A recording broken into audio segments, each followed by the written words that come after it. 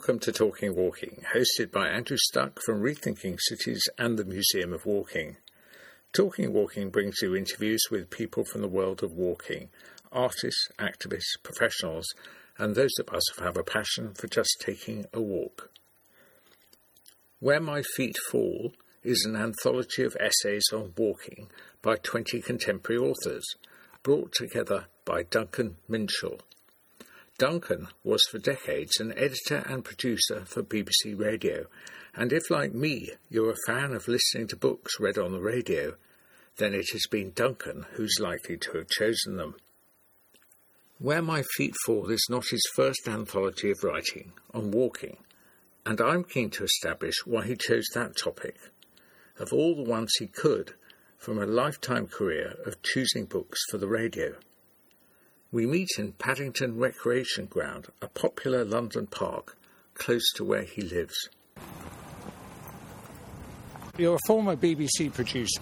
I know you as from Book at Bedtime. That's right.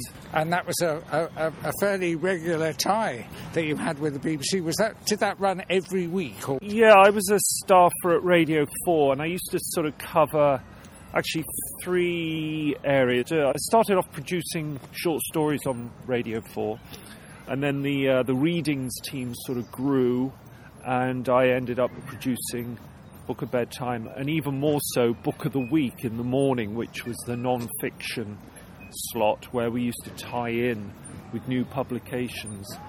And then I used to contribute also as a producer to something called the essay slot on Radio 3, where you would get writers to write a 14-minute piece and then read it themselves.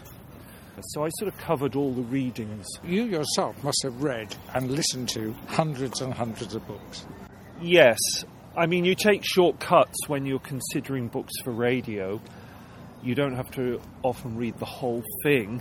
You read, a good chunk at the beginning, and that will give you an indication of somebody's style, whether that's a speakable style, good for radio, and whether the narrative line is strong enough to keep an audience for about 5 or 10 episodes.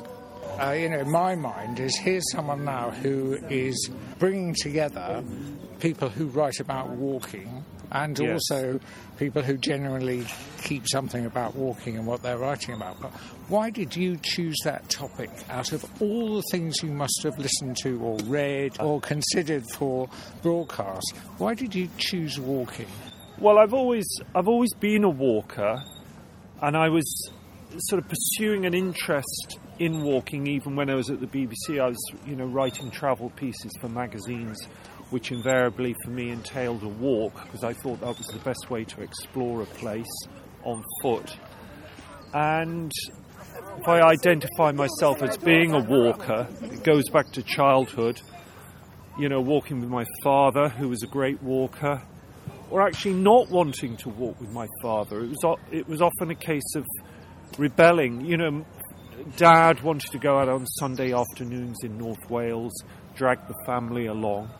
We rebelled against that to a certain extent, my sister and I, although we still ended up going.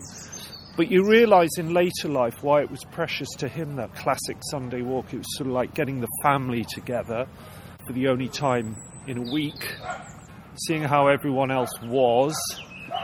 And my father was a shy man, but on foot he engaged with the rest of the family. It was sort of walking and talking. They were natural bedfellows, really. And then, of course, you go to college, you've got no money, so you end up tramping around everywhere. Early years in London, ditto, you've got no money, so you walk to places. And then I just had a sort of mini revelation, I realised I'd been walking for most of my life, but I'd never really considered it or examined it. And then you realise there's an accompanying literature, fiction and non-fiction, that's on that subject. So I used to read widely about it, and then I started writing, and travel was my area. And as I said, the best way to sort of see a place or sense a place is on foot. So it was really through childhood endeavours and then reading the literature of walking, or becoming acquainted with a literature of walking that got me into this whole thing about writing about walking, and also commissioning other people, existing living writers today. That's the new book, isn't it? Yeah.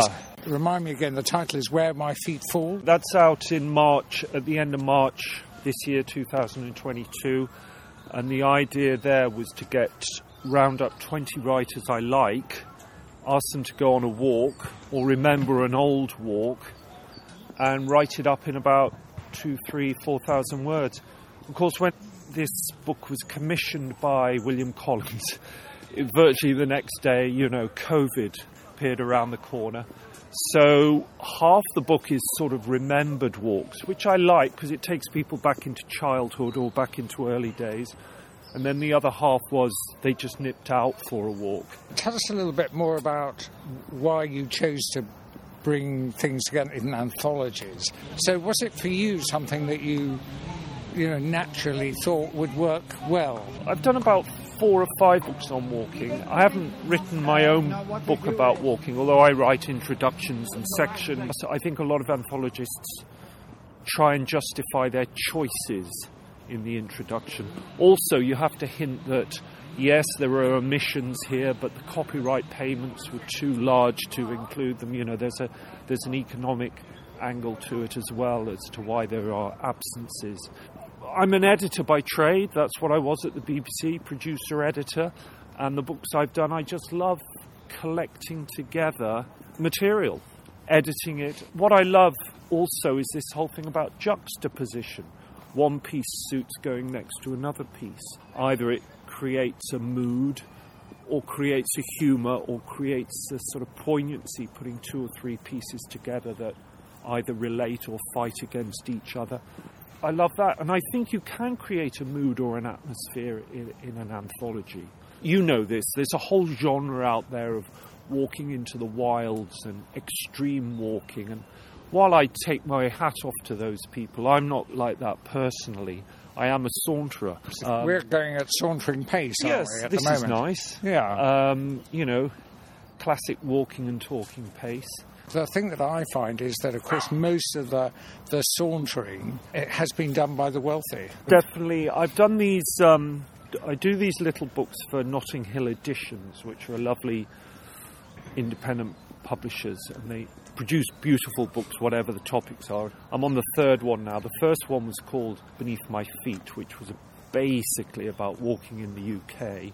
Then there was Sauntering, which was sort of walking in Europe. And I'm doing something called Globe-Trotting, which is people who've walked all through the world. Not around the world, but just different parts of the world. But you're right, if you look at the 19th century, explorers, tourists, it was a leisure activity. But the flip side of that, there was a sort of a walking out of necessity, which was, I'm too poor to go by any other means, or walking to protest, or walking into battle. So, yeah, walking as leisure, but also walking as necessity. It was one of 2 things. But yes, here we are on a Thursday morning just sauntering around Paddington Rec, and it's very nice. Of all the people that you've chosen for these different books, who would you like to accompany on a walk? Well, yes, there are thousands, aren't there? And I like the idea that you collect all this material and the voices move between the very rational, who just go out for air and exercise and a new view, and if they're writers, they're wanting to escape the desk for a few hours, or they're wanting to sort of garner new ideas. So you go from the very rational to the rather crazy. So there's a whole suite. But yes, I have favourites. I mean, there's Xavier de Maistre, who did a very strange little book called A Voyage Around My Room in the 1700s. He was under house arrest. He was a soldier. So he thought the only way he could stave off melancholy, depression even, was to think that he was walking around the world when he was walking around this set of rooms he was confined to. So I love that.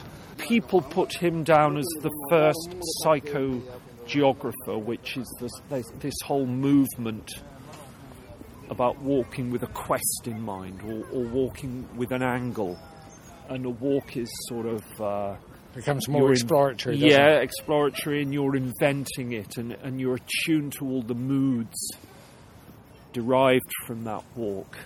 So he was sort of a modern voice in that way, and today you've got people like Ian Sinclair and Will Self, who are the sort of proclaimed psychogeographers. But yeah, he was a good guy. That was the mid-1700s. I mean, bringing people up to date, I would say Rebecca Solnit wrote a marvellous book called Wanderlust. It's probably the book on walking. There probably doesn't need to be another book on walking, really. Hers was terrific. I think that was early 2000s. Bruce Chatwin, a travel writer, if that's what you call him, a travel writer, wrote well about walking. Songlines, his book about Australia, and then he did a novel called On the Black Hill, which was Wales, actually, Brecon Beacons round there. That's a lovely novel about, generations who go up into the hills and walk for various reasons. There's some favourites. Oh, another quirky one was Werner Herzog, the film director, who walked from Munich to Paris. Now, he was someone who you've interviewed, is that all right? No, I think I recorded some of the extracts for the BBC. Oh, and I think I wrote a piece about that book being a favourite book, but alas, I never got to talk to him about it. But he wrote that in the 1970s, and it was the walk from Munich to Paris to visit someone who was ill, a friend of his, and he thought the sheer act of will, walking from Munich to Paris, would heal her. It was a sort of health pilgrimage, and she got better, so who's to know it didn't work? Exactly, at least he focused his mind on her too. If you choose to believe every word, he went through every privation from sort of, giant blisters to sort of exposure to, no money, losing his stuff, the classic privations that we experience when we go on a walk. Really. Have you ever considered yourself you want to go on a pilgrimage? I am more a saunterer. You just go where the mood takes you. I haven't got any sort of big walking projects. I mean, I have favourite locations. I love coastal walking, city walking, and I'd quite like to walk in a desert at some point, because I think there's everything and nothing in a desert, and I sort of want to find out about the everything and nothing. We're walking around Paddington Recreation Ground, not far from where you live, and within walking distance of where you used to work at the BBC. You were regularly walking to work. And I did. How have you replaced that? Oh, quite easily, because I tend to sort of... There's this phrase, to go for a walk. I don't know that phrase, because I'm always walking anyway. It's just something I do. It's sort of built in, so I don't think... where is today's walk going to take me? Because I always seem to be on foot. Even in my house, I'm always walking around the house.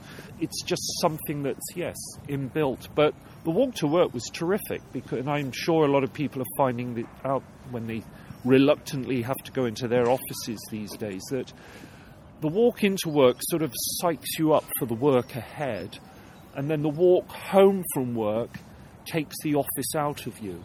So you're winding up going in, and you're unwinding coming home. I used to see that in my father. We lived in Chester. He worked in Liverpool for a long time, demanding job. Used to get home sort of ashen-faced with his briefcase at about 5:30, 6 o'clock of an evening. Before the evening meal, he would go for a walk. And my mother used to say, he's getting the office out of him. She knew he'd be in a better mood or more relaxed if he'd done that walk around the city walls of Chester, the Roman walls, come back and then have his meal. The worst thing for you would be if the desert island was so small there was nowhere to walk. I think maybe there's some kind of psychological thing there, itchy feet or a slight restlessness. And as you walk all the time, or as a day-to-day, everyday activity, I was going to ask you, can you recommend a couple of places for people to walk? In the UK, and we've sort of been more confined these days, well, I did a walking piece for Condé Nast Traveller magazine a long time ago, about 10 years ago. But southern Shropshire, the Black Hills of Shropshire, it's a wonderful part of the world. And, people do go there, but they don't go there as they go to Cornwall or Scotland. That is a wonderful part of the world. Ludlow, Knighton, round there, where Shropshire nudges up with Powys. And they, it's one of the empty counties of the UK. I think it's the second emptiest county after Northumberland. I mean, everyone for years has gone on about the Jurassic Coast. I went down there just to get the work done and roaming around Sidmouth, Budleigh, Salterton, that lovely coast which is crumbling as you walk along it. It seems to be alive as another little rock fall. And I loved it. And that striking sandstone colour going down into a blue sea, actually, it was this summer. That was terrific. And what do you think the effect of the last couple of years with the pandemic has been on walking generally? You've obviously seen an increase in it. And more than that, what's amused me is when, perfectly intelligent, reasonable people say to you, with their eyes wide open, walking is the new black, or walking is something only a few of you discover in life, or something like that. We've all had our feet, and I'm not criticising anti-walkers, but it's great when people actually do say, walking, and they leave that car behind or whatever, and they get to A to B on their own feet. It's great. It's great to be out in the world with other walkers, even if you don't know them. Because you often find when you pass somebody, two of you are on feet, you smile at each other, you say good morning. It's wonderful, that. If I had a declaration to make, it's just great to see more and more people walking these days. It's sort of, whether you're walking on your own or in groups, you feel you're part of the human race when you're, people on foot. I mean, what I also like about walking, which I think is really valuable, is that it allows you to escape. Yes. Because the process of walking is innate with us. Yes. So it actually allows our mind to travel, and we can, as you were saying, walk the office out or get yourself ready for the office. But better still, you can let your imagination run wild. Yeah, which is why I think walking and creativity go together so well, particularly walking and writing. They say, I think it was Nietzsche said, we think as fast as we walk. And it's true that the physical act of walking gets the mind going. And it can get the mind going in a very basic level. It just puts you into a brighter mood, but it can take you one step beyond that. It can get you thinking, and thinking leads to creativity. So, you go out for a walk, you come back with an idea. You just got to remember it by the time you get back. You've been listening to Talking Walking, brought to you by Rethinking Cities and the Museum of Walking. In this episode, you've heard from Duncan Minshull. If you have any views on this interview or any walking issues, we'd love to hear from you. Just follow the links on the Talking Walking website. We look forward to having you along for future episodes of Talking Walking.